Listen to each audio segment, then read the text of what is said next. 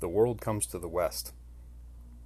Everyone in the world that seeks the best opportunities and the most prosperity and seeks to make the most of their talents or seeks to find the best life for themselves and for their families, they all come to the West. They come to Western countries. Countries that have a deep and steeped history in Western values. The values that come to us from ancient Greece and beyond, and from Christianity. And whether you're Christian or not, and whether you've studied philosophy or not, you can understand that refugees come here, and that the best and brightest from around the world come to Canada and the United States, and to Western Europe, and to Western countries in general, because they understand that in Western countries lie the best opportunities and the best chances for a good life. But those of us that live in Western countries, well, some of us, we value the Western principles that got us here, but many of us seek to tear down these Western values. Many of us seem to think that there's something wrong with the West, and that the West is evil, and it's the perpetrator of all evils throughout history, and it's responsible for everything bad on this earth. The West isn't perfect, but the West is the best we have. It's the best we've ever had.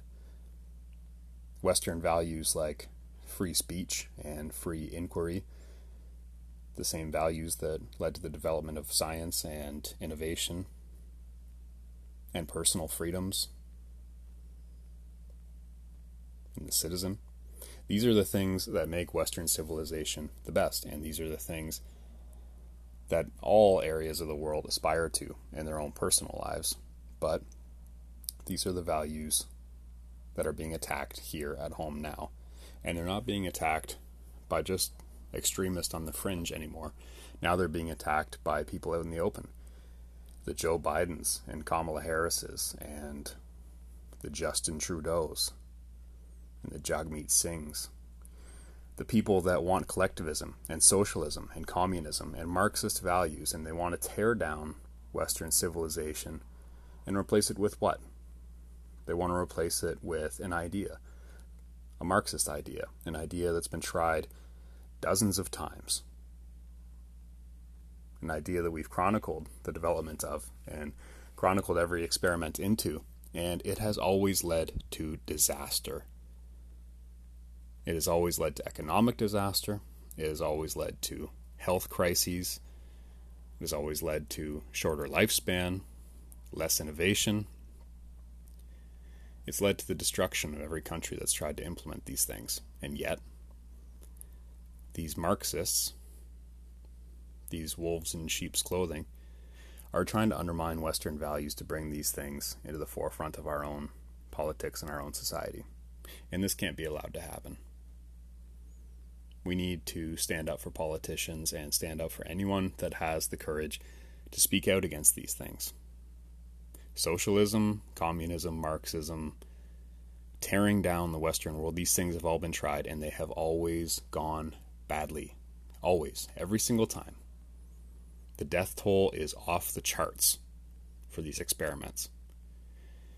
And what happens when the entire world comes to the West for refuge?